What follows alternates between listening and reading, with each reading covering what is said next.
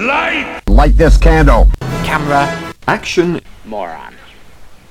I've got morons on my team.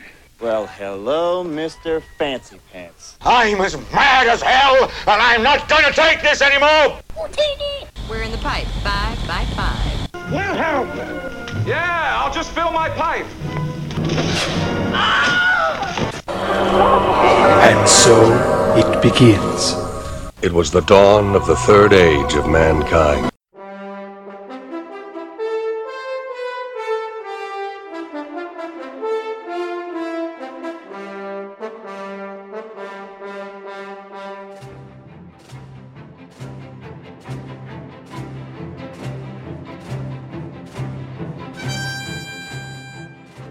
Welcome back, folks, to the Man Cave Movie Review, the podcast that reviews the good, the bad, and the ugly of movies for men and women. I'm your host, Jeff Bunsey, and tonight we are bringing you a special edition of the Man Cave Movie Review. A little bit of background here. Time ago, we had a listener suggest to us come up with, I believe it was Scott Waldeck, maybe it could have been Rick Allen, could have been somebody, proposed to us to come up with our top 5 non-Man Cave movies. We've done one of these in the past, and Sir Ken Roney was our first one, and strangely, that podcast is one of the most downloaded podcasts we have. So, based on that information, we felt that our listeners, that would be you, were interested in hearing what we like that are not Man Cave movies and probably won't be reviewed, yet maybe worth checking out.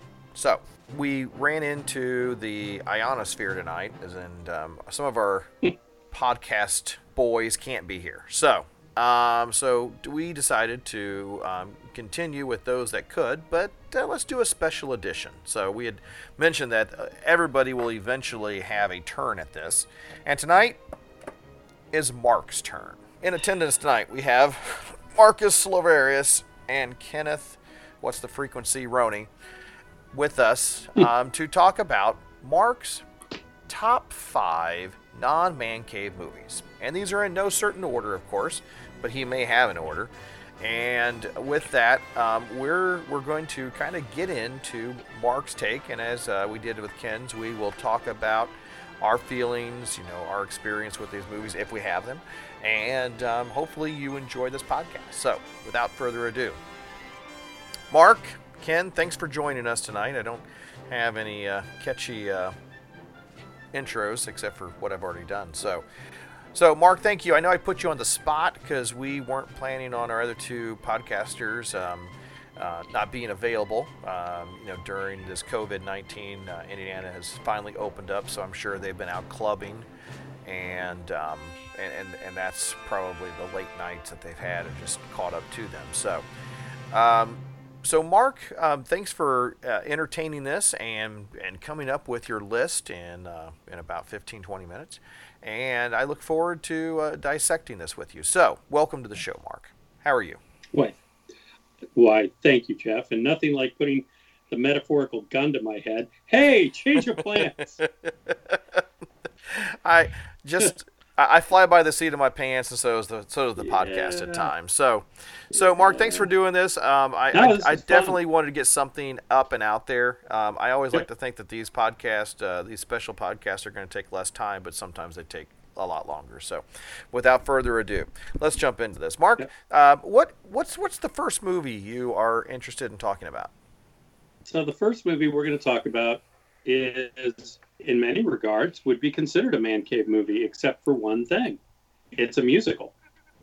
1776. And it is about 1776. It originally was a Broadway production, and then it moved to film with a number of the Broadway actors moving with it to the film version.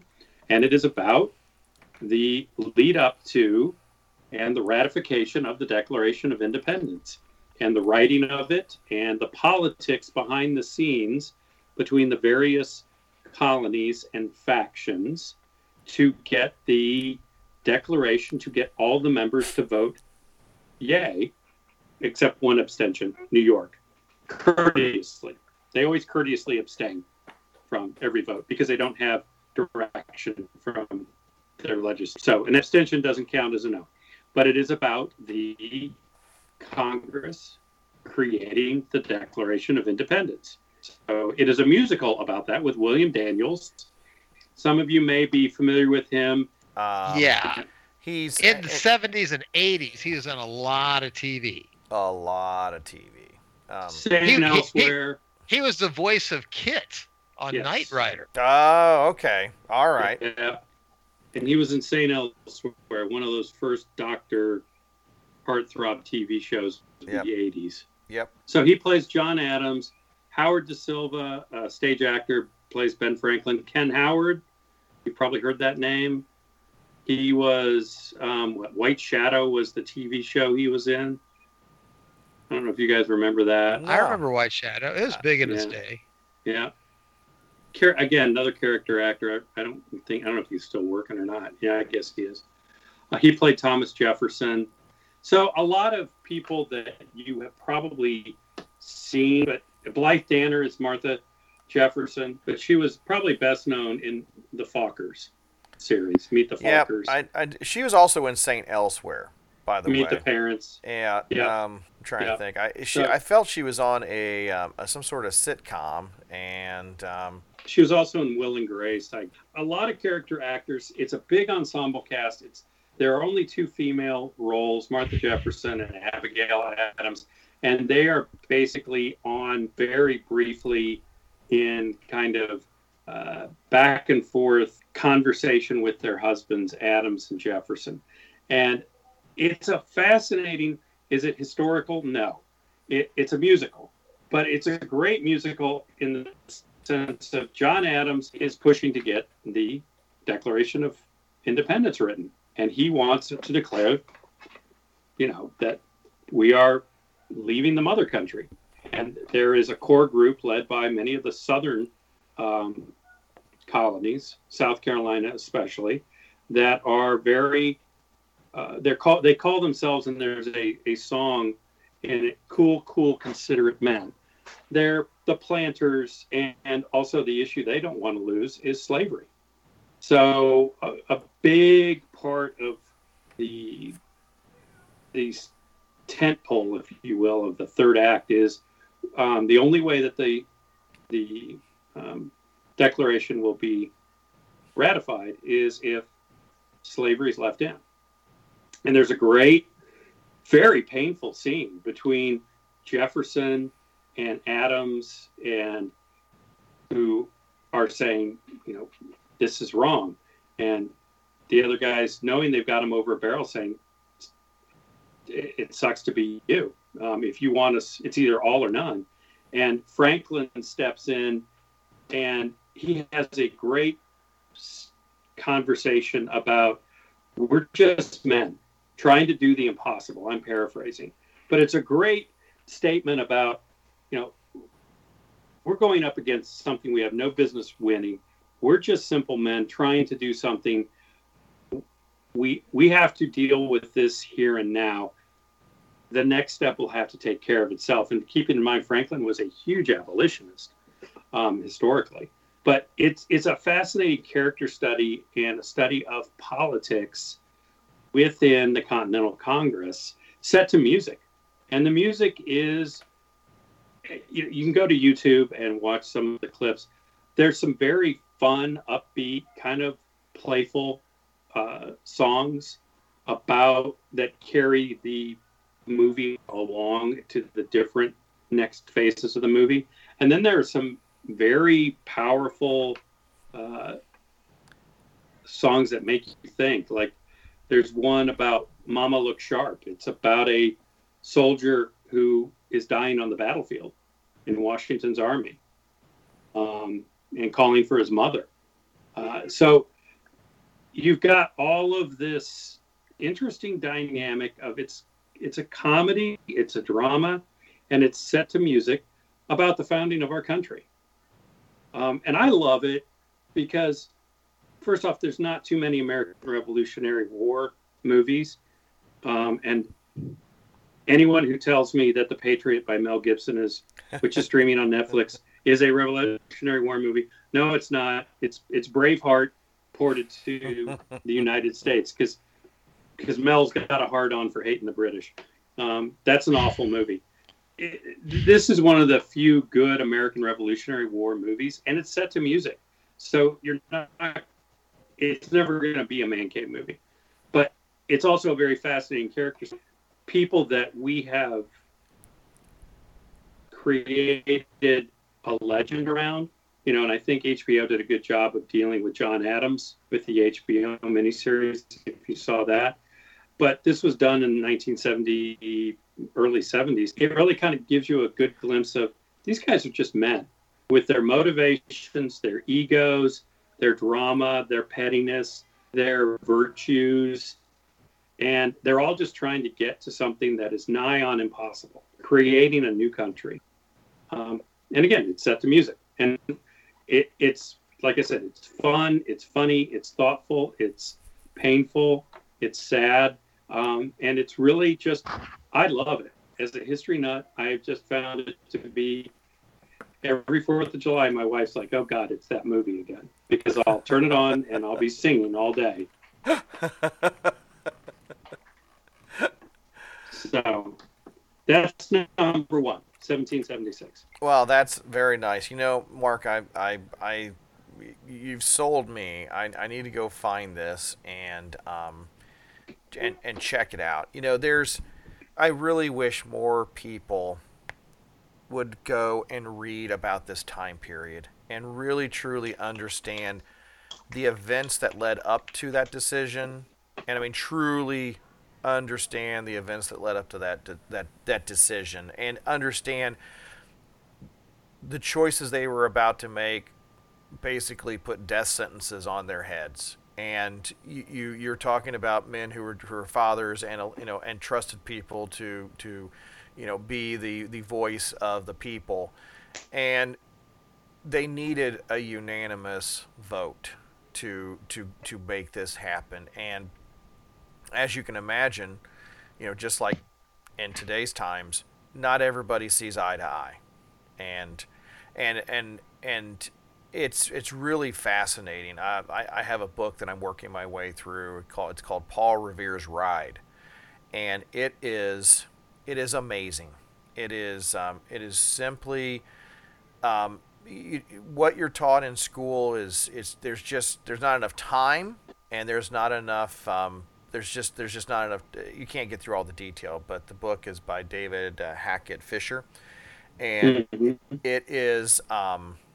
It's fascinating, and you're right, Mark. There's not enough stories about this time period, and to have people understand the decisions that were made literally were life or death decisions, and they were trying to chart the course that they felt we could do better. Quite honestly, we're lucky to have pulled it off, and so anyway, so I you know what, I'm not anti-musical, so I didn't even know this thing existed. So Ken, have you seen this? Out. Yeah, have you seen this movie?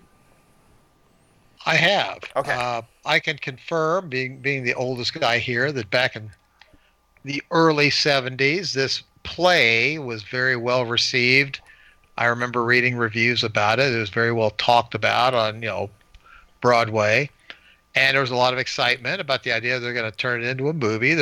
I can remember reading articles about can they pull it off or not, because it is a stage play. It's a musical, and musicals, even back in the 70s, musicals hadn't really been doing much for about a decade.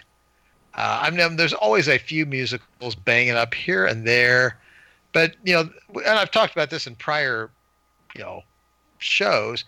Musicals were a staple in Hollywood. I'm going to say from the 30s to about let's say, I'll just pick a year, 1965. They were cranking them out every year. They did great. They always had a market. And then all of a sudden, people stopped wanting to go, and Hollywood stopped wanting to make them for the most part. So the whole idea of musicals is, to a large extent, dried up. And in the mid-'70s, the idea that somebody was doing a musical was a big deal. People hadn't done musicals for many years, and they didn't expect it to be successful, but it was a success. It got good reviews. did decent box office from what I remember. And listeners, just so you know, due to these fairly spontaneous nature of this podcast, I've done no research, unlike most shows where I've delved into all the numbers and everything behind the scene. I did see this back. I'm going to guess about 1980, when cable was new and fresh. And you youngsters out there, again, get off my lawn while I'm talking about this. But about 1980 is when we got cable here. All of a sudden, all these movies that you couldn't see were there. And I can remember watching 1776, sitting in the living room of my parents' house back in those days and liking it. But it didn't make the impact on me, obviously, that it made on Mark. Because I've never seen it since. I haven't followed up. I didn't commit it to memory. I don't know the songs. Maybe I need to watch it again and see. I think just like Jeff said that Mark's inspired me. I think you've inspired me too. I'll put this on my list and see what this movie is all about, because I do like my history, and it is a fascinating period of time. Dynamic characters. I mean, a thing about the Revolutionary Age is in all of the colonies, there's about 6 million people. Now, and again, I live in Indiana. There's about 6 million people in Indiana. But of that 6 million, when you start rattling off the names of world-class thinkers and statesmen and leaders, there are so many characters back then. And then you compare it to, okay, today, what comparable people are here? Oh, no. Yeah, there's none. Nobody. It was an age of giants back there, and those guys, obviously, they made their mark on the world. Now, you can sit there and critique this or that, but like you said, it was tough to get done what they were trying to get done, and it easily could have gone totally in reverse. They could have all been dangling from a noose. So that's my take on it. But again, long time since I saw it, so I do know I liked it. But can I give a detailed review? No. All right. Well, thank you, Ken. All right, Mark. Great start. Great start. What's your second movie that you enjoy? My second movie that I enjoy, it's one of my all-time favorites. When we introduced it to the kids when they were like 10, they fell in love with it. And Jeff, Life is Pain, Highness. Anyone who says differently is selling something. The Princess Bride. Inconceivable. Inconceivable. Never get involved in a land war in Asia, and never bet against a Sicilian when death was on the line. But a lot of scene stealers in there. I think once I proposed The Princess Bride as a man cave movie and was thoroughly denigrated and shot down. I believe so. It does not take away from the great movie that it is. It's just not necessarily a man cave movie. All right. So, Mark, I think a lot of our listeners know about it. It has it has a great cast, including one of the greatest wrestlers ever, Andre the Giant. But most importantly, obviously, it has Billy Crystal, Mandy Patinkin, Christopher Guest. One of my favorites in the movie is Wallace Shawn. Of course, Fred Savage is the kid that Peter Falk is reading this fairy tale to. And is this a kissing book? And of course, you had Chris Sarandon and Robin Wright, who was the young princess. And Carrie Elwood. And Carrie, yes. You cannot leave out the dread pirate Roberts. Yes, I was going to save him for last as Westley. Mark, take it away. Tell us, of course, for our listeners that may not know about this movie. Where have they been living? Under a rock. The Princess Bride is the ultimate fairy tale written by William Goldman, who, if you look this guy up, he wrote a ton of well-known, probably not a ton, but he wrote some of the best-known movies, including Butch Cassidy and the Sundance Kid, All the President's Men, The Ghost in the Darkness, Papillon, Marathon Man, Bridge Too Far, and was a renowned screenplay writer as well as a writer. He wrote this book called The Princess Bride, which is about this most beautiful princess kidnapped, taken away, and her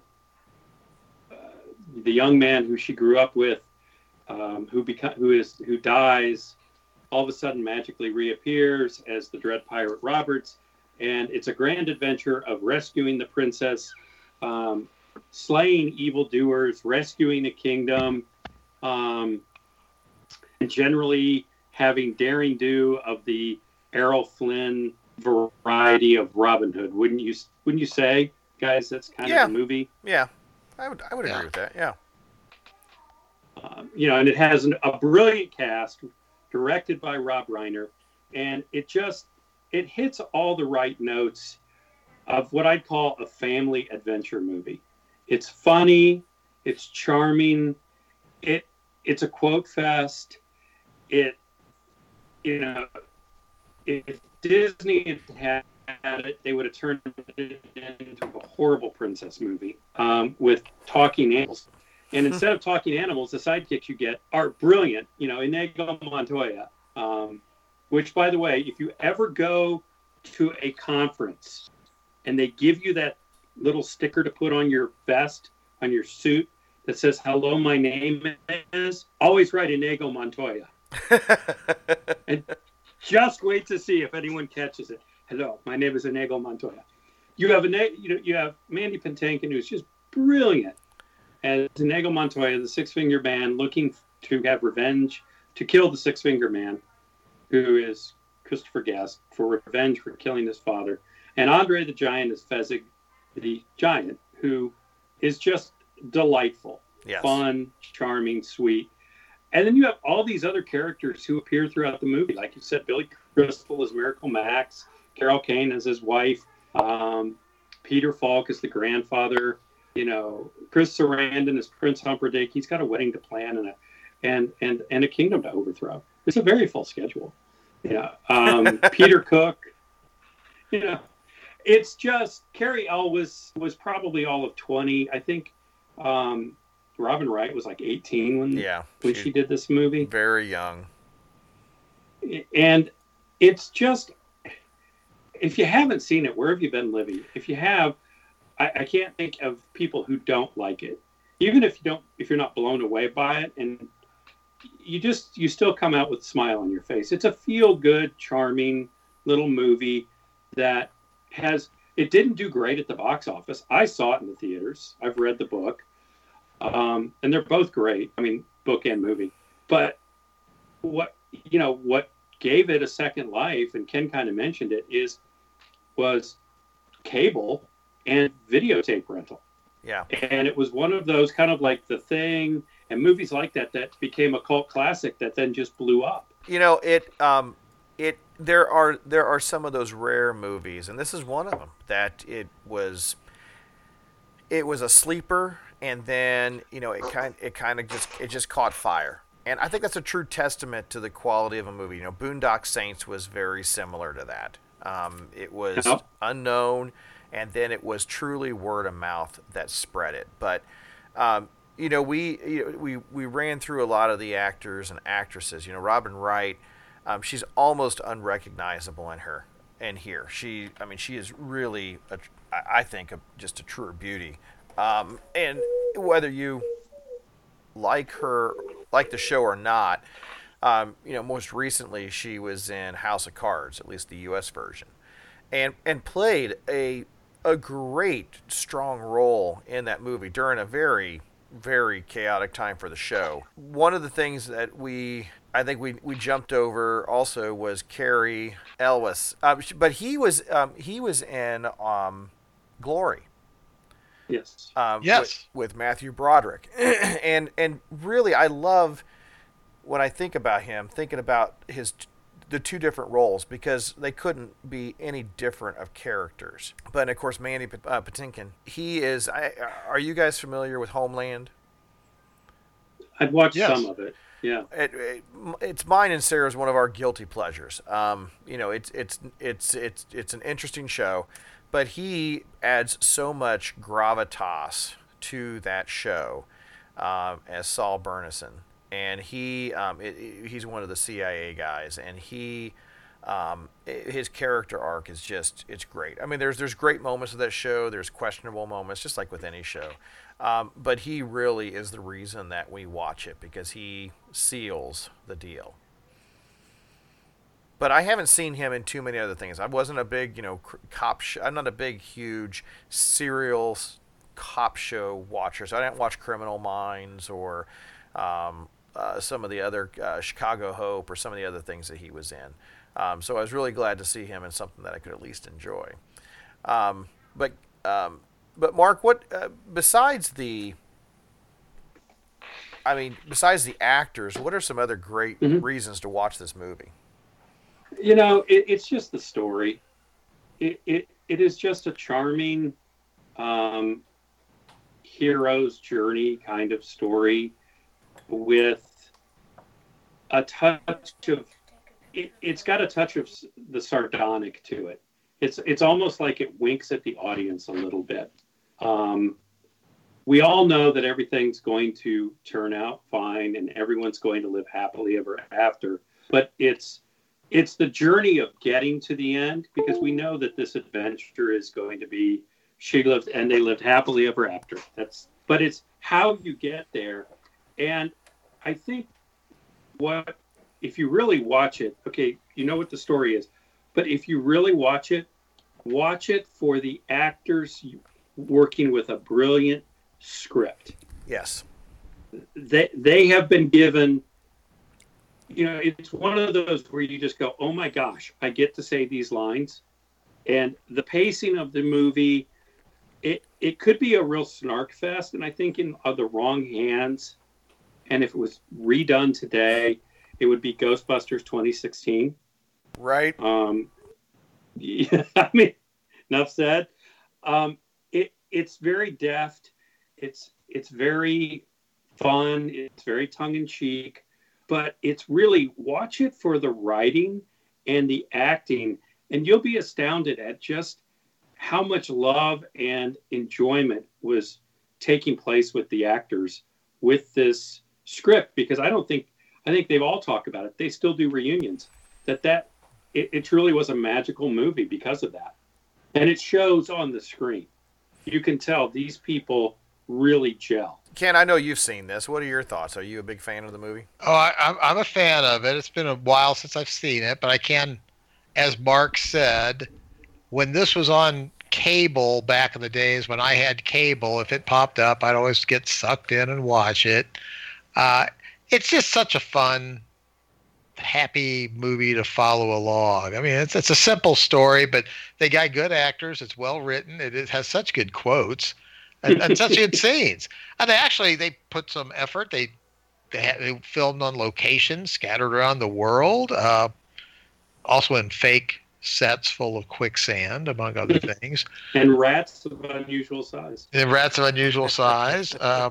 There's just so many just fun scenes, and it just takes a second and I start rattling off quotes and things like that, and that's the sign of a movie I liked. Yeah, there's some really good trivia about this movie. Matter of fact, there's a ton of trivia about this movie, and it's more recently there's a biography on Andre the Giant, which is it's really a tragedy. I mean, it's just really a tragedy. Not a train wreck, just a tragedy. But they, in the biography, they go into his period of time where he was making this film. And he really, really enjoyed making the film.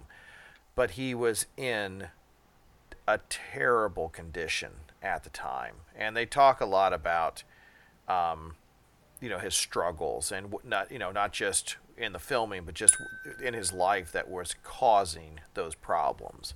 But really, I mean, you can't really have that movie without him. I mean, he really brought something to it. Yeah, and you mentioned a book. And I listened to it on Audible. Cary Elwes wrote a book about 3 or 4 years ago called As You Wish. And it is basically his story of being on the movie, the making of The Princess Bride, and everything that happened behind the scenes. And he narrates it. So if you want to listen to it, it's really well done. But he talks about Andre the Giant and how he could put away like a case of wine and a case of beer a night. But he was truly this gentle giant, and he was in a lot of pain. His body was a train wreck. And he looked out for Robin Wright. It kind of like adopted her and was her guardian angel. So if you have a moment, if you're looking for something to read, it's a quick read. And if you're interested in the subject, pick up Cary Elwes' book, As You Wish. But you're right, Jeff. Andre the Giant was in a lot of pain, but he loved this movie. And Cary Elwes said they all just loved him so much because he was just a big kid. Yes. All right, Mark. Well, thank you. Princess Bride. It's a must see nearly for everybody. And I don't know where our listeners live, but there are some movies that really not only need to be seen on the big screen, but need to be seen in like a group setting. Yep. And this is one of those movies I think that needs to not only be seen on the big screen, but it needs to be watched with a large group of people. All right. Well, thank you, Mark. My pleasure. Well, we're already halfway there. Number three. Number three. What say you? What do I say? I say, Ken, don't you forget about me.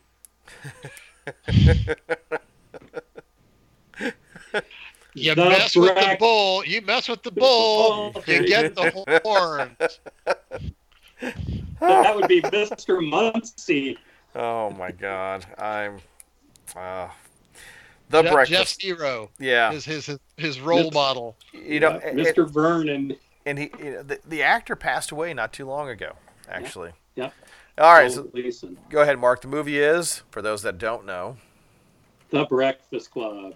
1985, Molly Ringwald, Emilio Estevez, Anthony Michael Hall, and Ali Sheedy are all on Saturday detention.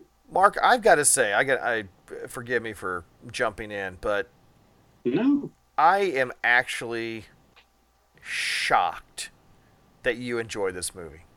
I don't know why. I love this movie. I don't know why, but it does humanize you a little bit more. Gee, thanks. I think. Asshole. He's not 100% robotic. That's what you're saying. Because you know what's so great? And I was wrapping up college when this came out, but it's a John Hughes movie. And John Hughes has done, well, gosh, he did what? Home Alone, Planes, Trains, and Automobiles, Ferris Bueller's Day Off. My God, yeah. I mean, John Hughes is a legend, and died way too early. But Uncle Buck, National Lampoon's Vacation. These are things that he either wrote. And it was all about the story with them. But some of the best things he did was when he was directing, and producing, and he directed that. He wrote it and he directed this. He only had 8 movies that he directed, but they are classics. There are 16 Candles, The Breakfast Club, Weird Science, which we don't talk a lot about, just as funny. Ferris Bueller's Day Off, Planes, Trains, Automobiles. She's Having a Baby, which, okay, we all get one. We all get one. And then, of course, Uncle Buck. but Yep. he did. The 80s would not have been the same without him. Nope. Matter of fact, I think Nope. he might. Ken, would you agree? He maybe defined the 80s. I could not argue with that. If he didn't define it, he captured the it. mood Yes. very Yep. well. I think And he was making about 2 movies a year all Yeah. through the 80s. I think He captured the look, the feel. Yeah, I think because I mean, you guys were aware of the 80s. I grew up. It was my, formidable years. And it captured the essence of the 80s. I mean, they're sort of time capsules in a sense. But anyways, Mark, go on. Sell your side of it. We have a lot to talk about with this movie. Yeah. So, you said why, you were surprised I like it. And the thing about this movie, and I said this to my wife, we were taking a walk about some dynamics in a neighborhood. I don't care what anybody says. Life, even when you get older and get a career and get kids and get a job and become a coach or whatever, life boils back down to high school. The dynamics of high school just carry forward into different stratifications with all those psychosocial dynamics still carrying forward. And this movie encapsulates kind of the 4 personality types that are archetypes of what high school life was like and what we all struggled with in high school. And that the personas that we all present ourselves as, and I'll even tee off on what you said, Jeff. You're surprised I like it. How we present ourselves, and then there's the person underneath. And this movie really deftly touches on all of those fears and bravado and the person we present ourselves as and the people we are and the struggles we all have and how we got to where we were or why we behave the way we do. And it's told, through the lens of 4 high school students who don't know each other. They kind of know of each other, who are stuck together in detention for a day. And it's their journey, realizing that, the ending is great where they write the letter. And I think Anthony Michael Hall narrates it about, you see us as this person or this person or this person. And here's what we are. And I think that of all of, and why this really resonates with me is we've all lived that. And my daughter and my son have watched this movie. They both are in college or starting college, and they will stop what they're doing to watch this movie. This movie is timeless because John Hughes captured it with very thoughtful poignancy. He doesn't belittle the characters. He doesn't play off that the teachers are brutes. He is what he is. He's a bit of an archetype. But what it does is it's a very thoughtful examination of what it's like growing up. And that we still carry a lot of that baggage with us as we get older and how you view people. And it's very funny. It's very angsty. It's very compelling. And I think it's probably why I love it is the actors do a great job. When you think about it, this is a small, and I'm going to shut up so you guys can talk. No, this is basically a small play. There's really only 5 people. There's the 4 main characters, 6. and that's right. There's the janitor. Well, the principal. Paul Gleason. Paul Gleason.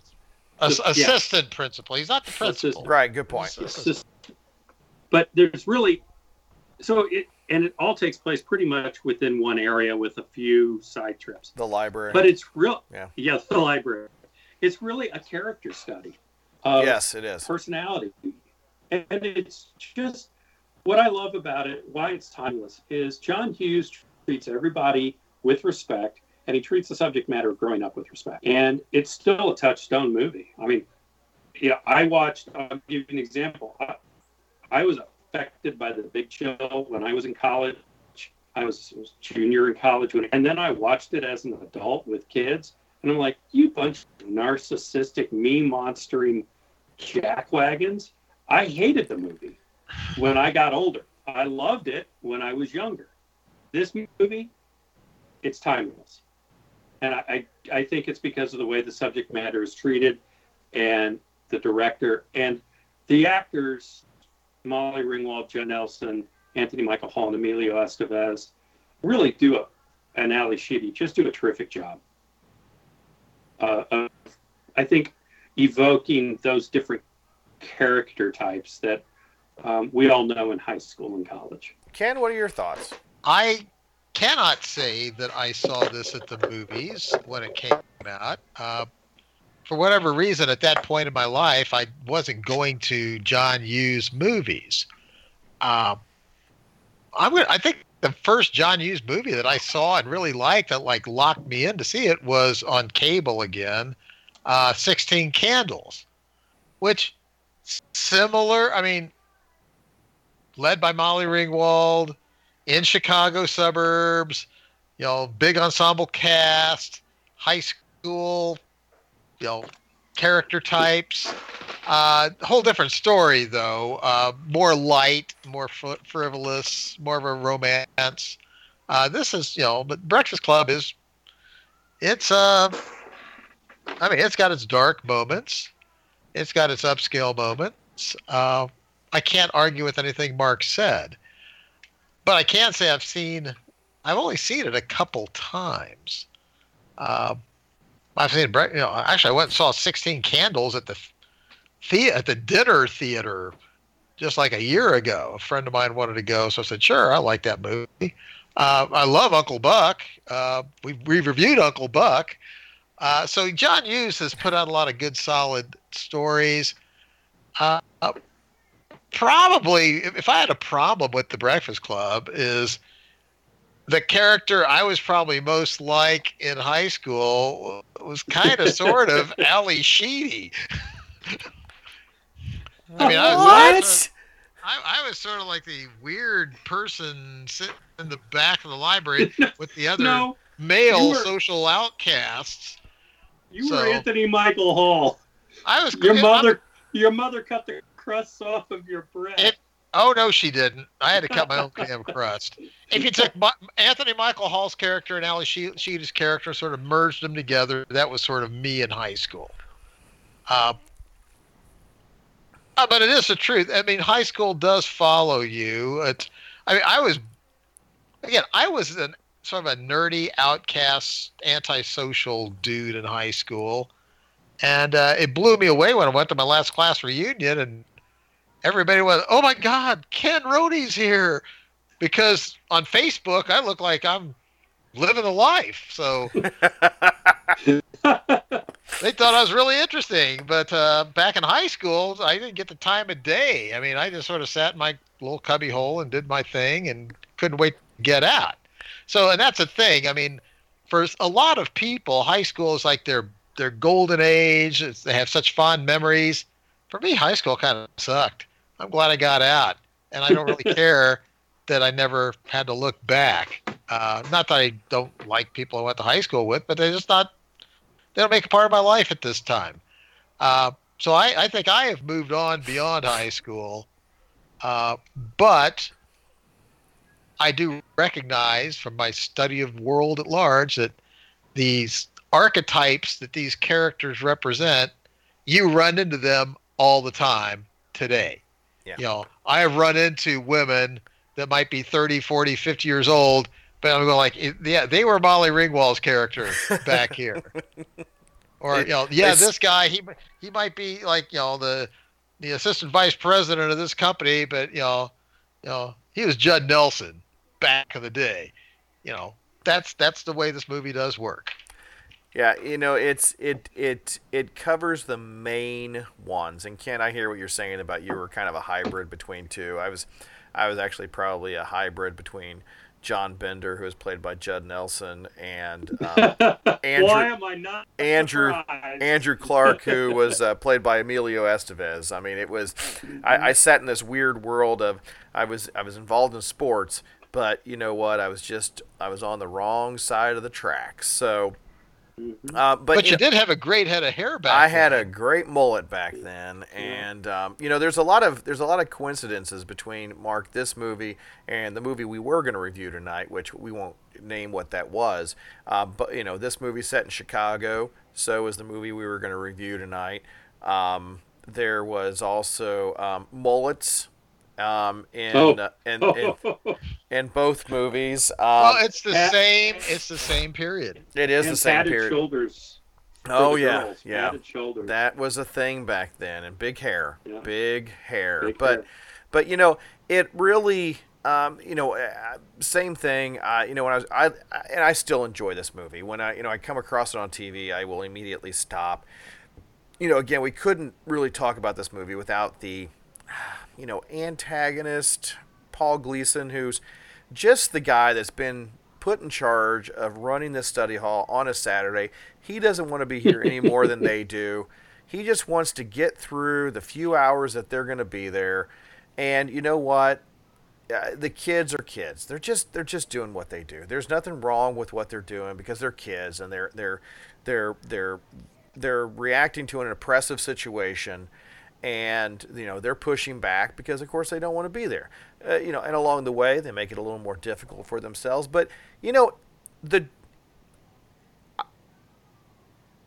I actually really love the story, and I love the story about you've got 5 kids that that really didn't even know each other. They're in this big high school, and the only reason that they're here is because they all did something to deserve detention.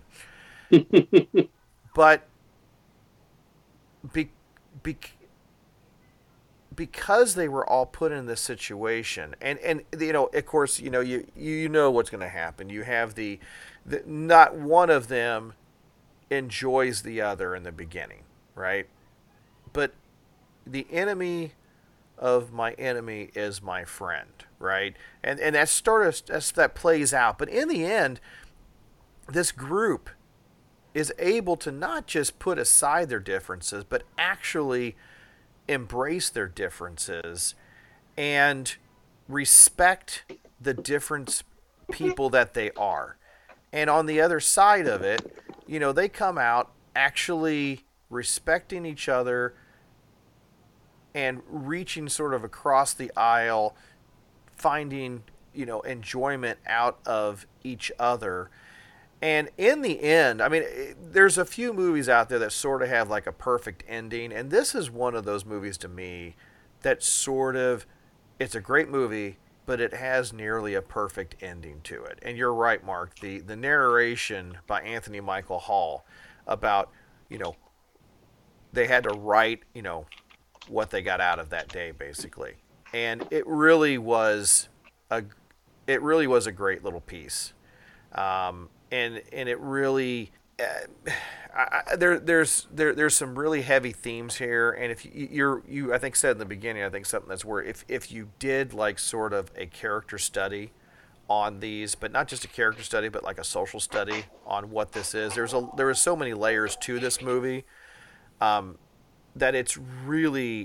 I think it's almost essential for anybody underneath the age of 25 and over the age of, I would say, 13 or 14 to see, because like with a lot of shows, my son, my oldest, will say, "Dad, can I watch this?" And it's not a matter of the inappropriateness of anything. It's just, can he understand the heavy themes or some of the subtle themes that are in the show that it would really impact him, that he would possibly enjoy this. I think my classic story is my wife, when she was growing up, she was too young at the time that Seinfeld was on to appreciate and understand Seinfeld. But once she got to be in her late 20s, early 30s, and had lived life and can see the satire and the irony of everything that show presents, then it became a great show to her. But it wasn't until she was able to live life and be able to relate to it. And that's what I think is important about this show, is you have to live life. And I said this a few weeks ago, and I'll stop talking. when I was growing up, of course, I'm on the side of the kids, but now as I've gotten older, a part of me really sides with Paul Gleason, right? Order will be maintained. We just need to get through this. This is what this is your reality. You just need to suck it up and deal with it, and serve your time. You reflect on it, and don't come back. But I'm actually not 100% on his side still to this day, because I kind of see, school a little different than him. But I'm not so anti Richard Vernon as I was when I was a kid because of that perspective. There is a middle ground here, and I don't know if they ever really reached that middle ground. But anyway. I want to jump in here a second about, Paul Gleason. He's given me a lot of enjoyment over the years. And again, sadly, he passed away recently. But back in the 80s and early 90s, 2006, he was one of these. I'm just saying, he was one of these guys in Hollywood that anytime the movie had a character who was I'll just say, put a quote around it, we need a jerk-ass authority figure. I'd be like, pick up the phone and call Paul Gleason. He was in Trading Places. Die Hard. He was in Die Hard. And he carries it. That movie, Die Hard, would not be the same movie without him in it. No. And the thing is, in this movie, because he is able, is he just playing that same stereotypical character he always plays? Yeah, pretty much. But you need that strong character opposing and intimidating and giving the horns to the kids to get them to bond, because like you said, the enemy of my enemy is my friend. If they just threw these kids into that library and, Miss Cream Puff came in the room to say, oh, please fill out this paper and, just, be nice, it would have been, they never would have gotten to where they needed to be. They needed a jerk-ass authority figure to kick them in the line, to make him into that team, much like Gunnery Sergeant Hartman would have done. Can I share something with you guys? Yes. 1985 is the year Breakfast Club came out. Yeah. Do you know what else he was in that year? That same year, by the way, he was in 6 different productions in 1985 alone. Do you know what one of them was? What? I have no idea. It was a made-for-TV movie. It was Ewoks, The Battle for Endor. I just saw that. I'm like, what? I had no idea such a thing existed, and I'm surely he was playing the imperial officious authority figure. He was Juramit, and I had no idea. I would never existed. watch such a thing. I'm sorry. Even back in 1985, I had my self-respect. Wow. I know, but he's. You're right. He was that quintessential kind of dick, but I'm sure that he played. You look at his filmography, and he was in a lot of productions. It's amazing, really what he was in, and he died in 2006. But the thing is, he was born in 1939. Yeah. He wasn't old, but a very long career. So, all right. Well, Mark, great. Yes, a great movie. One clearly that we all could at least relate to. So. Well, I'm glad that I was able to select that. I'm just really shocked. All right, and in a pleasant way, by the way, All right. Gee, thanks. Yeah. All right. Basically, what Jeff is saying is he always has considered you to be the Paul Gleason of this podcast. It's the hair. You know the what, hair sets it off. It's the hair. It's the attitude. I don't know. Yeah. It's the words. And, we've always considered,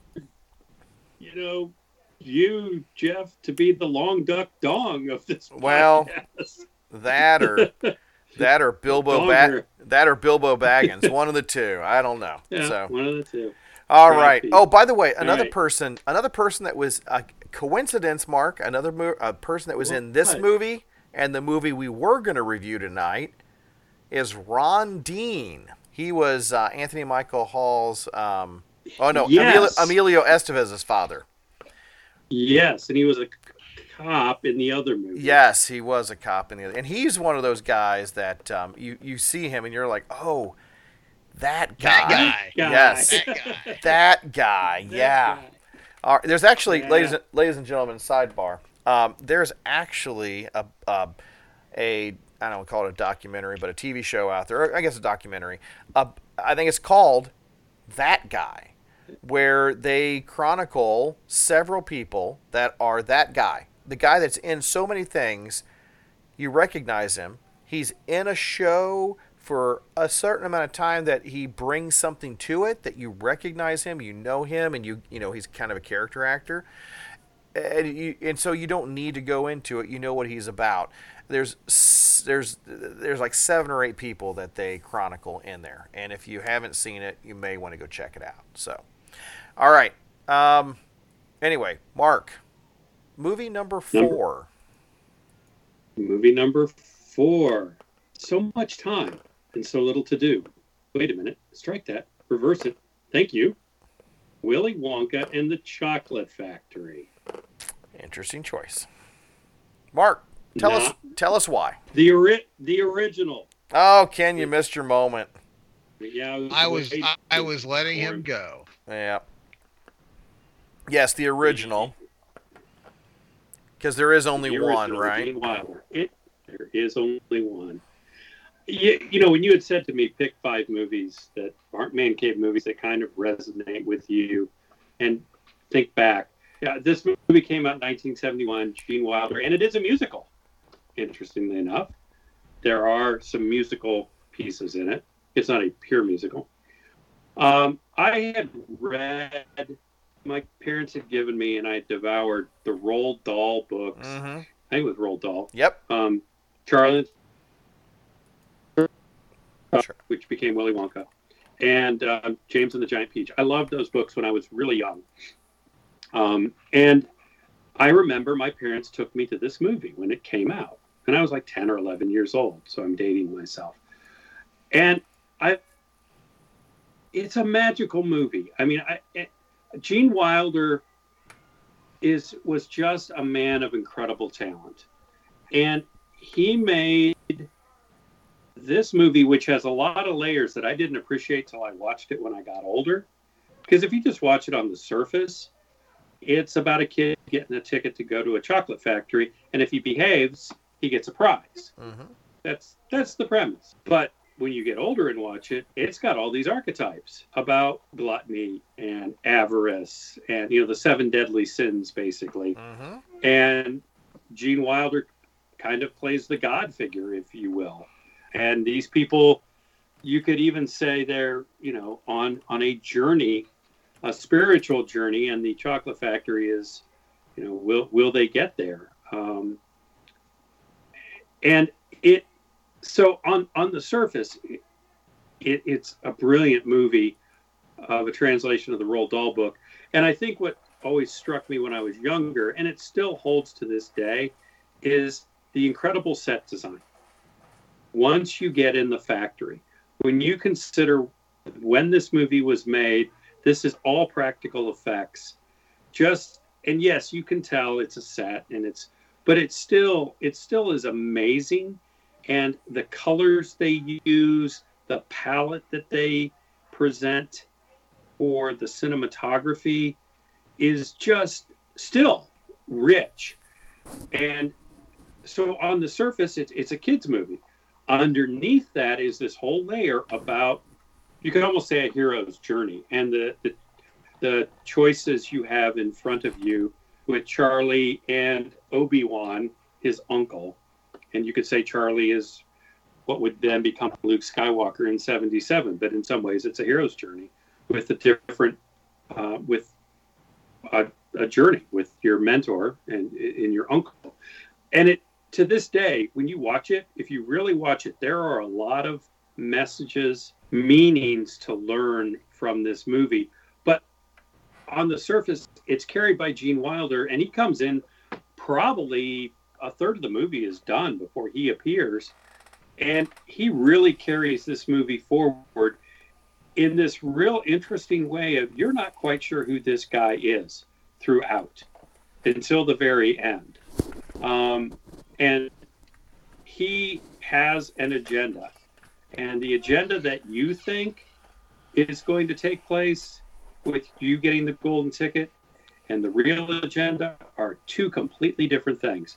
And I got to give Gene Wilder, Jack Albertson's in the movie as Grandpa Joe, Gene Wilder. And then after that, a lot of people, Denise Nickerson, you probably saw her as a character actor, but Miss TV was Nora Denny. There are a couple of people that you would recognize, Roy Kinnear, as character actors.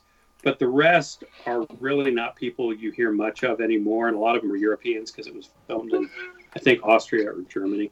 But it's just to me, it just resonated in my childhood. So when you said that, and then I got to thinking about it, because it's got a lot of layers to it. And I think that Willy Wonka still withstands test of time. And I think you say that movie, people go, oh yeah, I've seen it. It's one of those touch point movies that I think culturally people recognize. Thoughts, gentlemen? Ken? Well, I'll throw in, I didn't see this at the theater, although, I was an adult when it came out. I could have afforded to go. It just, I think when this came out, trying to think, this came out, what, 77? 71. Oh, shoot. Well, then I was like... You were a kid. Starting high school. I was just starting high school. Before I was born. Even in 71, when I was like 14, when it came out, based on the marketing and all, I saw it as it's a kid's movie, and I'm not going to go see a kid's movie because I'm 14, going on 15. So much more mature. So I didn't see it then. I probably saw it when I was like in my early 20s. Was kind of surprised by basically how dark and scary it is. If I saw this as a little kid, I could easily be traumatized by it. There's horrible stuff going on here. If I was a parent, I'd be, keeping that, on the back shelf before I showed it to my maybe like 5 or 6 year old kids. Because like you said, it gets into some heavy themes and everything else.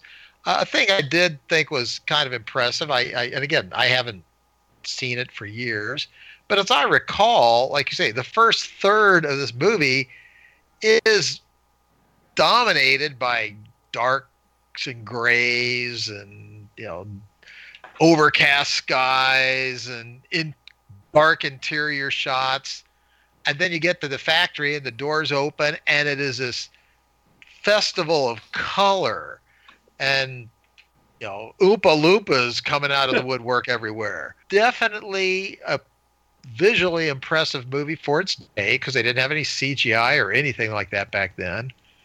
I'll tell you for one thing, and this is just my you know how your brain connects two things just because of the weird way your brain's hired. When I think of this show, I also think of the TV series The Night Stalker. How do you get there? I think just because when I first saw this, it was on TV, and I think like The Night Stalker was on next or before.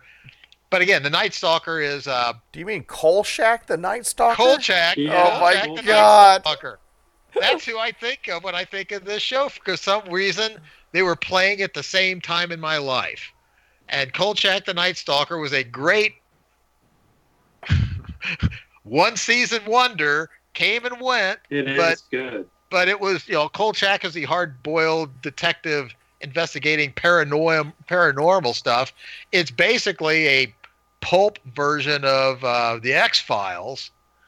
And again, I've dragged this away from Willy Wonka, but Willy Wonka is a pretty surreal movie. I could see Kolchak wanting to find out what's going on in that factory, man. Jeez. So, anyways, it is a good show. I won't deny it. It does have, deep cultural significance to many, many people.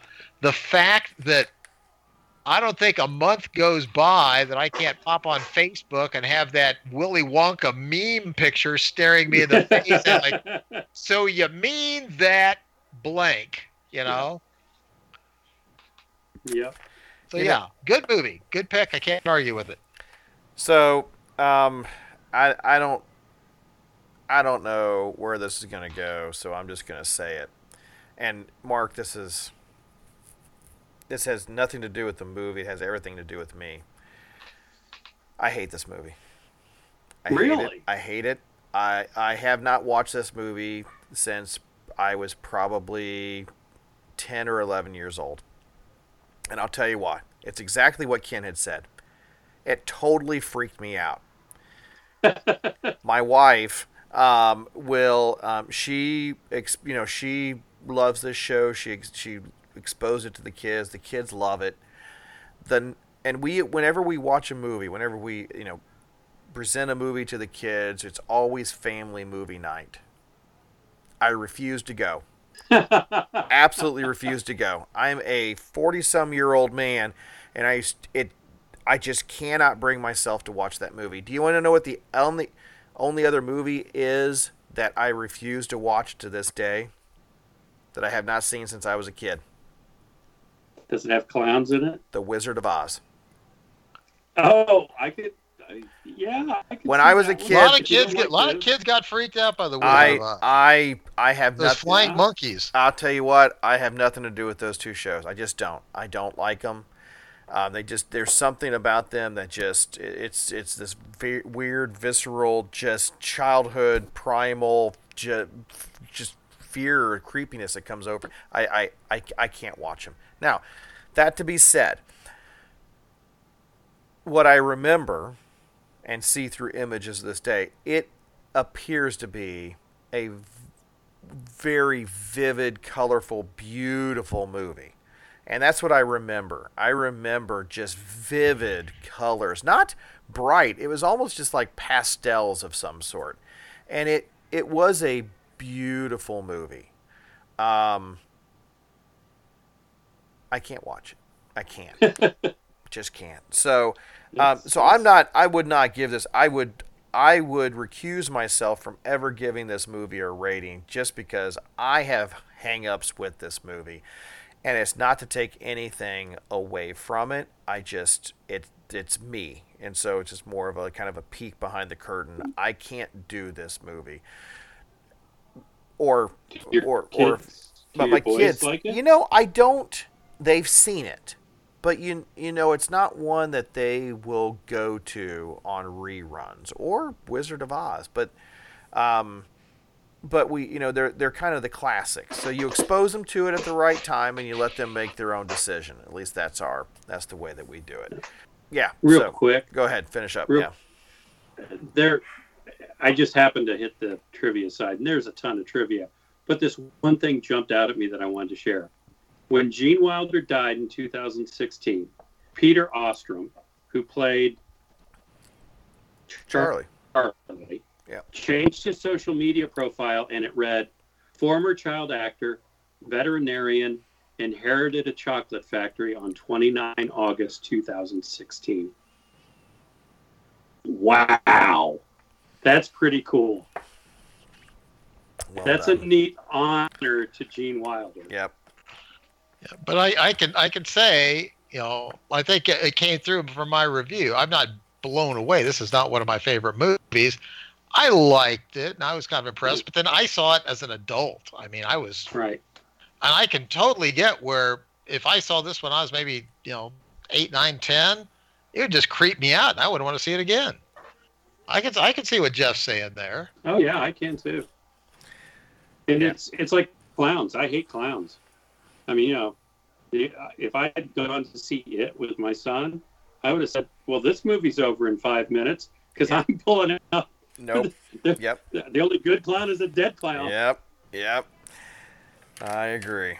All right. Gentlemen, let's pause here for a moment and discuss Brother what you drinking. Ken, I know you bring something. You told me that you needed to stop and go get you something to drink. What have you? It's all gone now, but I was drinking a triple Jack and Diet Coke. Okay. Triple. Because So a thing with the coronavirus self-quarantining is if you're pouring your drinks at home for about 3 months straight, a single is a triple. Very good.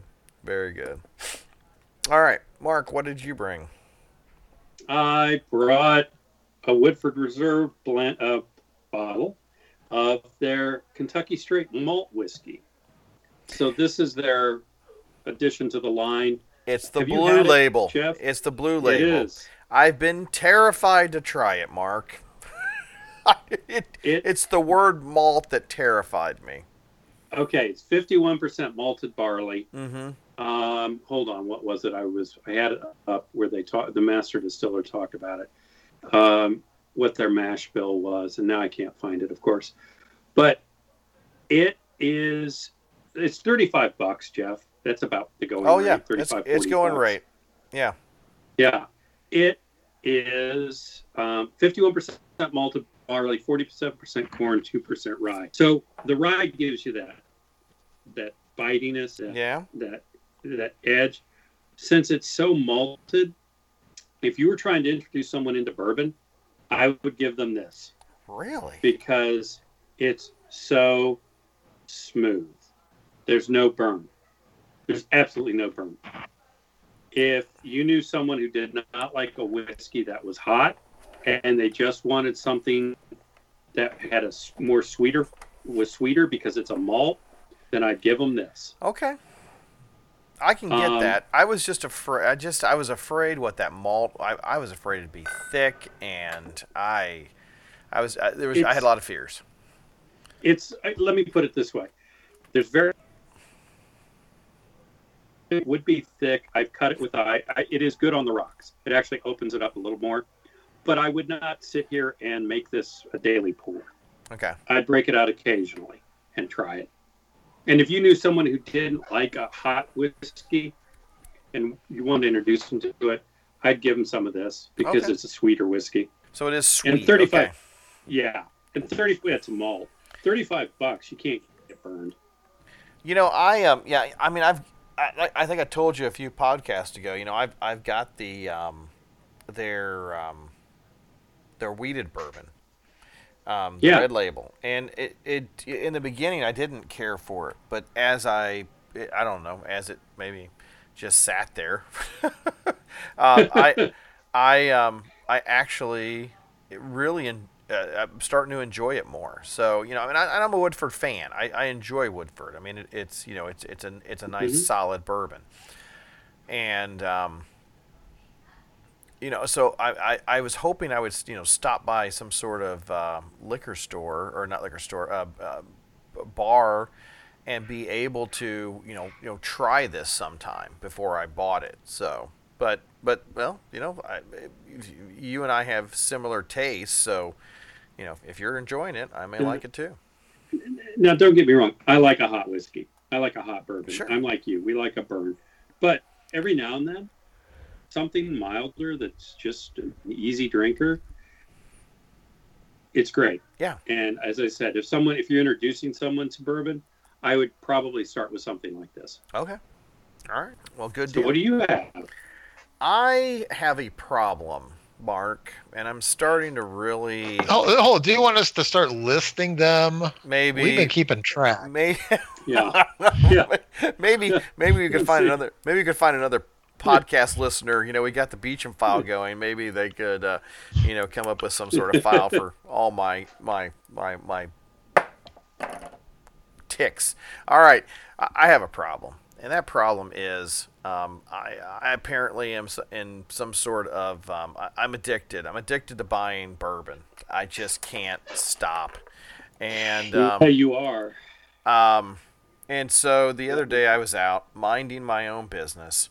I actually went to one of my favorite places here in Indy called Conn's, Fine Wines, and they don't just have fine wines. They have bourbons. Actually, they have the best, in my opinion, bourbon selection in the city. I stopped by there to because I know when their truck comes in, and I thought I'm going to stop by and just see if they got anything off the truck. And what I found is, what they end up doing is they end up saving a lot of their stuff for Saturday morning, and then and then releasing stuff then, unbeknownst to me. So I went by, and I think I told you guys I recently got the Basil Hayden's 10-year rye, which really good. I mean, really good. I mean, half the bottle's gone, and I should not have half the bottle gone. But I was talking to the son of the owner, really nice young man, and I was telling him about that. I was letting him know that they were the only place in the city that had the Basil Hayden's 10-year rye, because I've got a problem, and that is I buy too much bourbon. And so I do a tour of Indianapolis, and I'm slowly figuring out when certain places get their deliveries. So, but I went by this place, and I said, hey, here's what I like. What do your best to sell me on something. And so he turned me on to I think it's a new company, newish company, New Riff. And yes, it's new. And I've seen they've been around, but what they had their single barrel, and he talked to me about it. It was a store pick single barrel, 114.2 proof, so it's 57.1 AVB. You would not know that this is 114 proof. You would not. So that was a barrel select for that store. Barrel select for that store. Okay. Aged 4 years. Yeah. And it's dark. It's very tasty. I mean, it's almost a reddish color. Is it a rye or a bourbon? It's a bourbon. It's a straight bourbon. It's a single barrel bourbon. And it's really good. I mean, it's on the fruity side, much like me, and it's kind of sweet, much like me. But it's oh wow! Hold that up again. I don't know if you can see that. It's kind of dark. It's not like your it's not like your Old Foresters, which are on the more amber side. It's dark, and I'll tell you what. So tonight I was like, now I'm going to try it.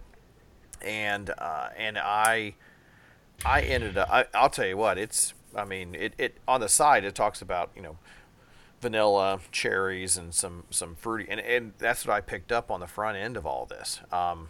But I do not. What I don't get is at 114. I don't get any sort of lingering or powerful burn. So I consider this, and it wasn't that much money actually. I consider this a good pickup. So. Wow. But I hadn't had any New Riff products, so I was just going basically on recommendation, and so I added that to the list of. I'm glad my wife doesn't do math very well. So.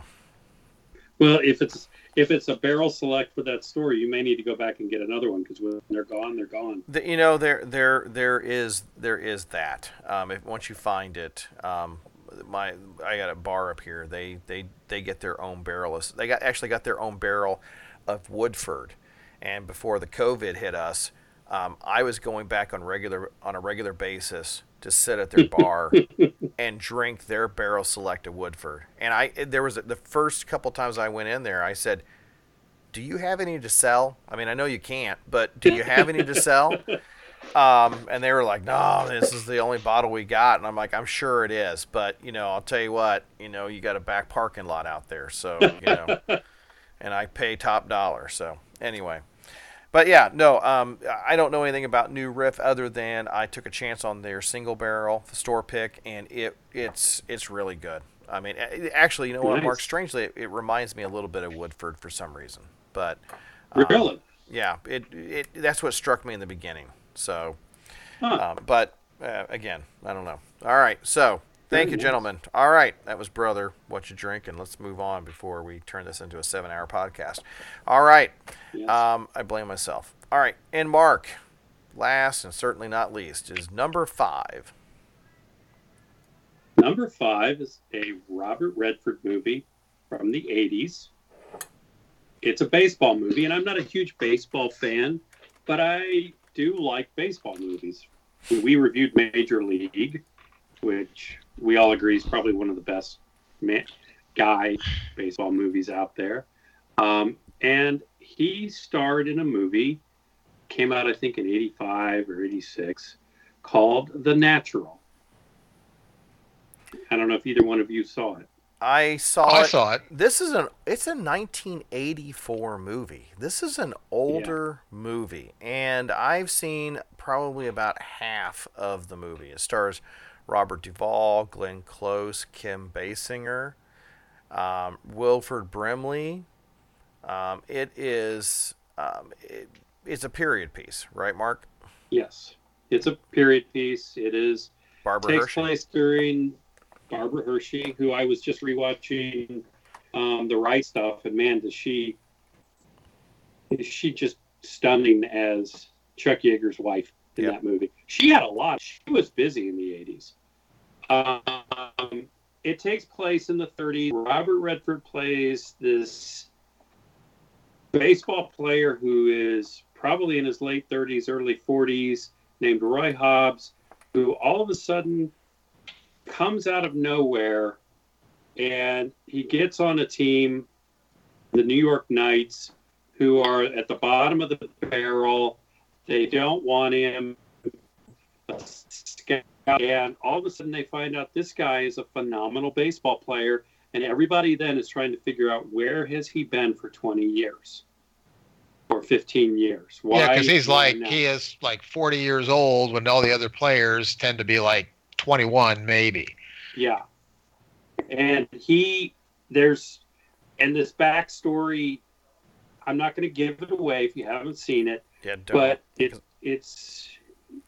I shouldn't, should I, Jeff? No, don't, because this is actually it's a top 10 movie that I want to watch. And it's one of those, I want to watch it. I've heard such good things about it. I've seen 84 back in the 80s when I was a Ute. I know I came across it because I remember some of the images of him hitting a baseball, at bat in the sun with there's a vivid image I have in my memory. But please don't ruin it because I do want to go and see it. Yeah. It's one of those sports movies that if you pull up lists, it's considered in the top sports movies. And it really is. It's along the lines of Hoosiers with Gene Hackman about success and failure and redemption. And it's built around the whole mythos of baseball as America's pastime and as this moment in history in the 30s. You have the Depression before World War II. And so it's this period piece as well. And there's the music to it is very haunting, and it plays into this movie is kind of a fable. And if you've watched some of it, it kind of presents itself that way. And the way they shoot it is almost kind of shot with a soft lens. And it's a very deliberately paced movie, but it's got some very touching. And if you've gone through a period in your life, and recently I had some things happen in my life where you didn't do anything wrong. It wasn't anything you did. It wasn't anything you didn't do. It's just what happened or what you wouldn't do. And your life took a turn. You didn't expect it. And you're out of the game for a while. And then all of a sudden, your life takes a turn again you never expected. And you're back in the game. And it's a life story movie built around baseball. And the actors are just all incredible. Like you said, you have Robert Duvall, Robert Redford, Kim Basinger, Glenn Close, Wilford Brimley, Barbara Hershey. They all stay within their swim lane of the roles they've. Joe Don Baker's in it as the Whammer. Thinly disguised Babe Ruth. Yep, thinly disguised Babe Ruth. Richard Farnsworth. All these people, a lot of very great character actors are in this movie. And everybody just kind of plays to the type of person that you were supposed to be in a fable. And Robert Redford, he had that run in the 70s and 80s where he was handsome. He's not one of my favorite actors. I don't agree with him on a lot of things, but he had this certain charm about him and boyishness that carries him through a movie like this very well. And for me, it was one of those movies when I saw it that it's an American dream kind of movie. And it just kind of resonated and always has. And if it's on TV, I will stop and watch it because it has, and it's that whole fable of success and failure in the American dream. And some of it's true, some of it's not, some of it's what you make of it.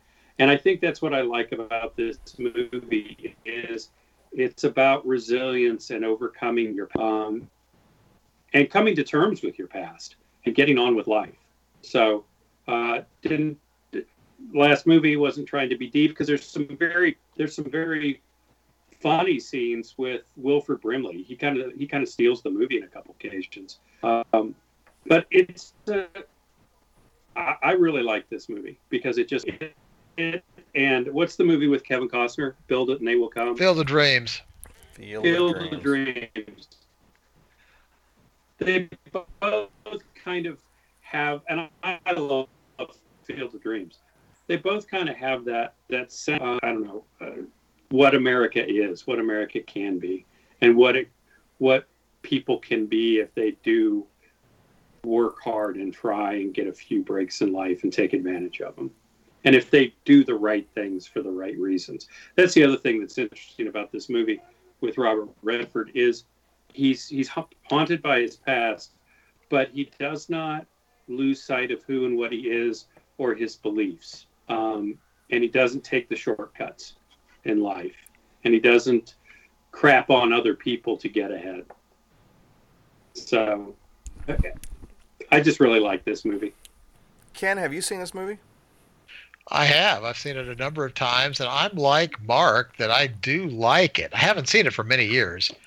I can remember the first time I saw it as got a DVD from the old like Blockbuster or something down at the movie store about 1988, 89, and watched it with one of my girlfriends at the time. And it caught me then. Like you said, it's a fableistic throwback movie. It doesn't try to be super realistic or gritty, but it does have that side to it. And this probably is about wrong.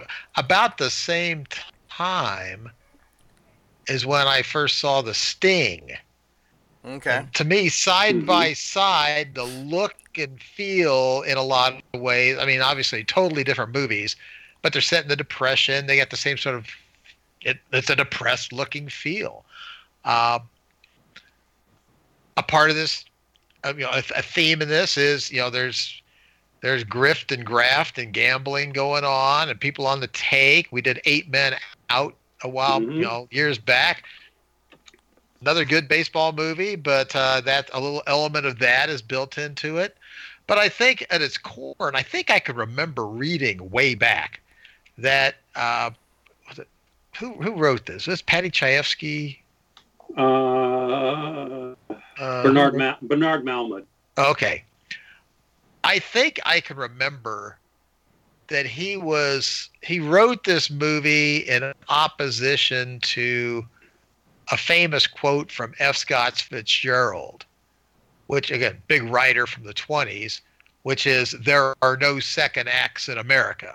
The idea like, okay, you get your shot, And if you blow it, well, then you're out of there.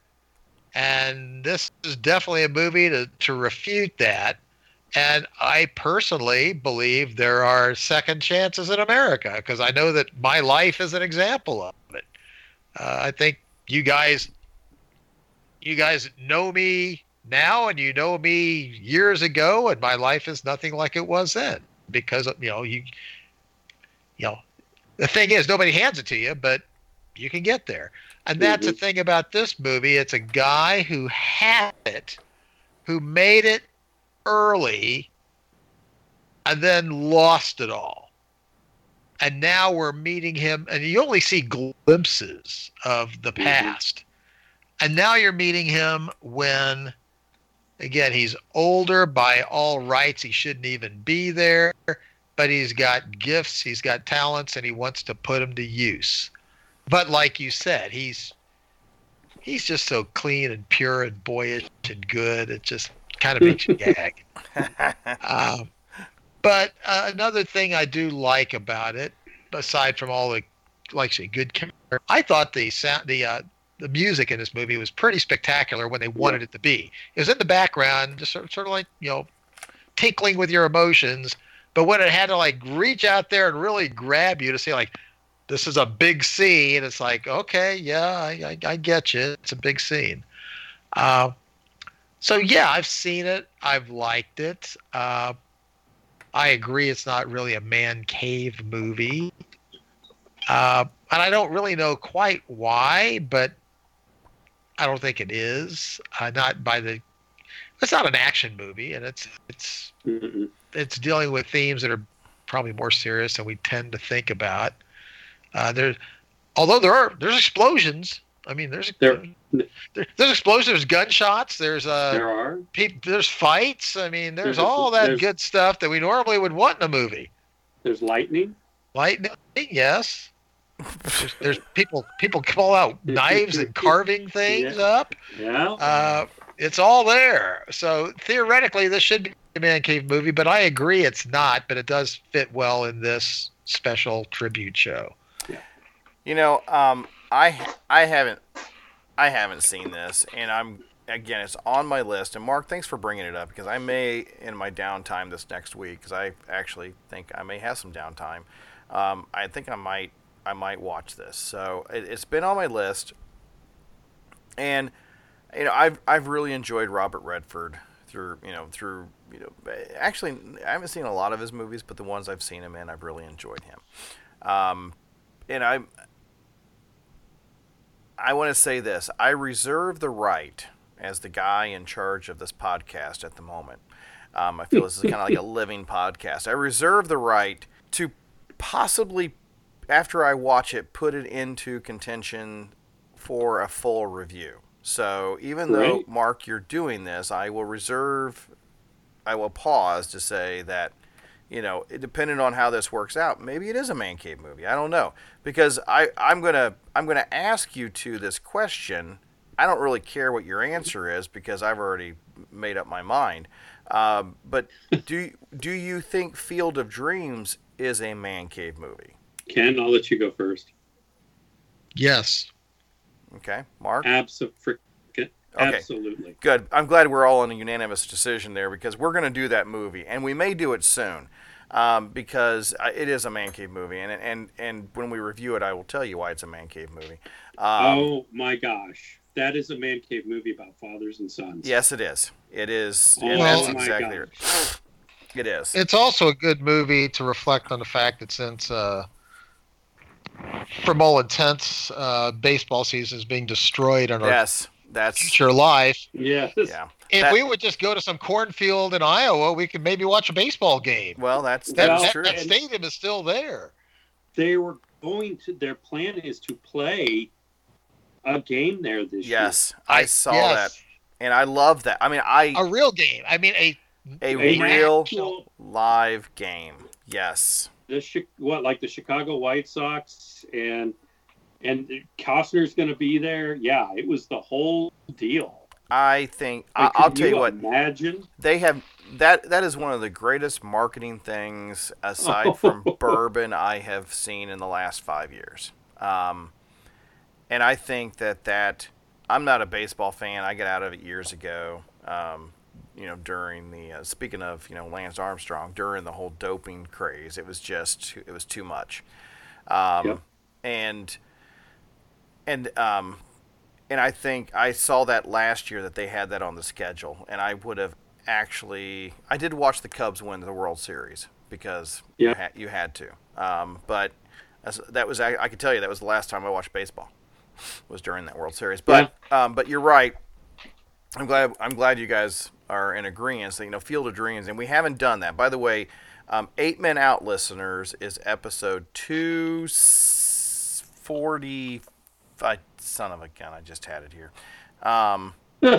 245. Let's just go with 245. Episode 245, and it is. It's a different movie, and I was thinking about this when you were talking, Mark. That you're right. This is a period piece, and Ken had said that he was watching The Sting during this time, and I think that a lot of people will watch like this, like we'll have a movie marathon, but it'll be the same type of movie, right? Like a gangster movie or. Whatever, a Chuck Norris, Rambo type of, movie marathon. But a movie marathon that you could do, that I admittedly, I don't think I do it, is a period piece marathon where you could do The Natural. You could do something like Cinderella Man. You could do something like, the Netflix movie, The Highwayman. The Highwayman. You could do something that is of the period just to get a full flavor for what everything was going on. Everything that was happening during that period. You don't have to get just one simple genre piece. You could get a flavor of, okay, well, these were the times, and speaking of that, I may do that here in the next couple of weeks. I may pick a period and try to find out movies that kind of go along and will give you a flavor for that period of time. So we have not done a deep study of the movies from the golden age of flouncing and mincing since Rob Roy came out. You just want to say flouncing and mincing. That's all he wanted to do, Mark. That's all he wanted to do. And Mark, thank you very much. My pleasure. And I appreciate you accepting the challenge on the front end and delivering a home run, pun intended. So, but anyway, thank you for that, and thank you, Ken, for being flexible in what we're doing tonight, because you are Mr. Flexible. According to the women. Yeah. I'd like to put in a plug for listeners and to steer you guys to something I discovered while we were talking. And that is that IMDb, the famed comprehensive movie database, has a section set up which is simply titled The Top 100 That Guy Actors. Huh. With pictures and a short bio of all of those guys that we all recognize, because we were alluding to that earlier.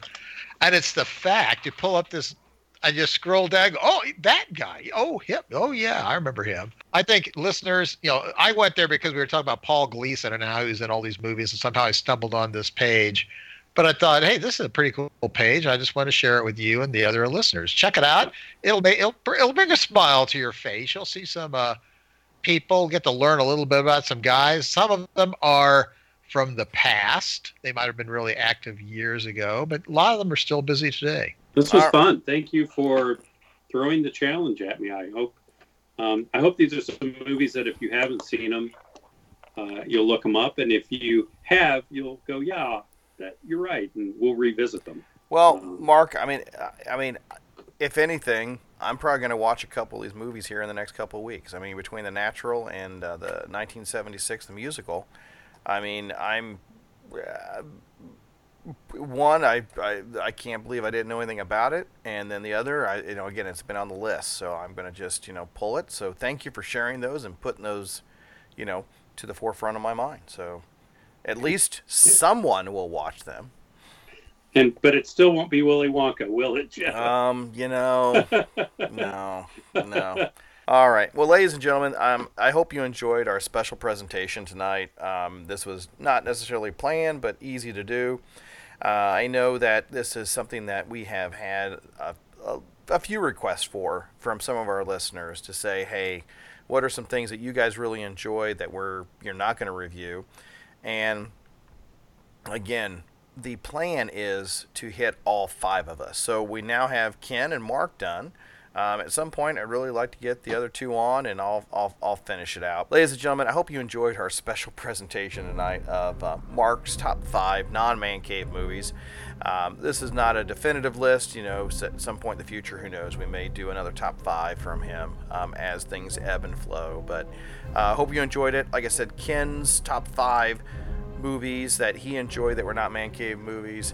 Again, one of our top 5 downloads, and it tells us that you guys are interested in it, and we're happy to do it. But gentlemen, thank you for being here. Thank you for this fun time. It was fun. And I appreciate everything that you did, Mark, to prepare for this and the limited time that I gave you to prepare for it. So with that, ladies and gentlemen, don't forget to go to our Facebook page or iTunes. If you enjoyed the show, give us a 5-star review. If not, just send your hate mail to Steve. And we will be back very soon with another show. And until then, ciao. I'll be back. We are leaving! Are you not entertained? Dim your eyes! Too late. Please go away. Let me sleep for the love of God! Someday this war's gonna end. In case I don't see you, good afternoon, good evening, and good night. Here's to us and what we were. And what will be. And what will be.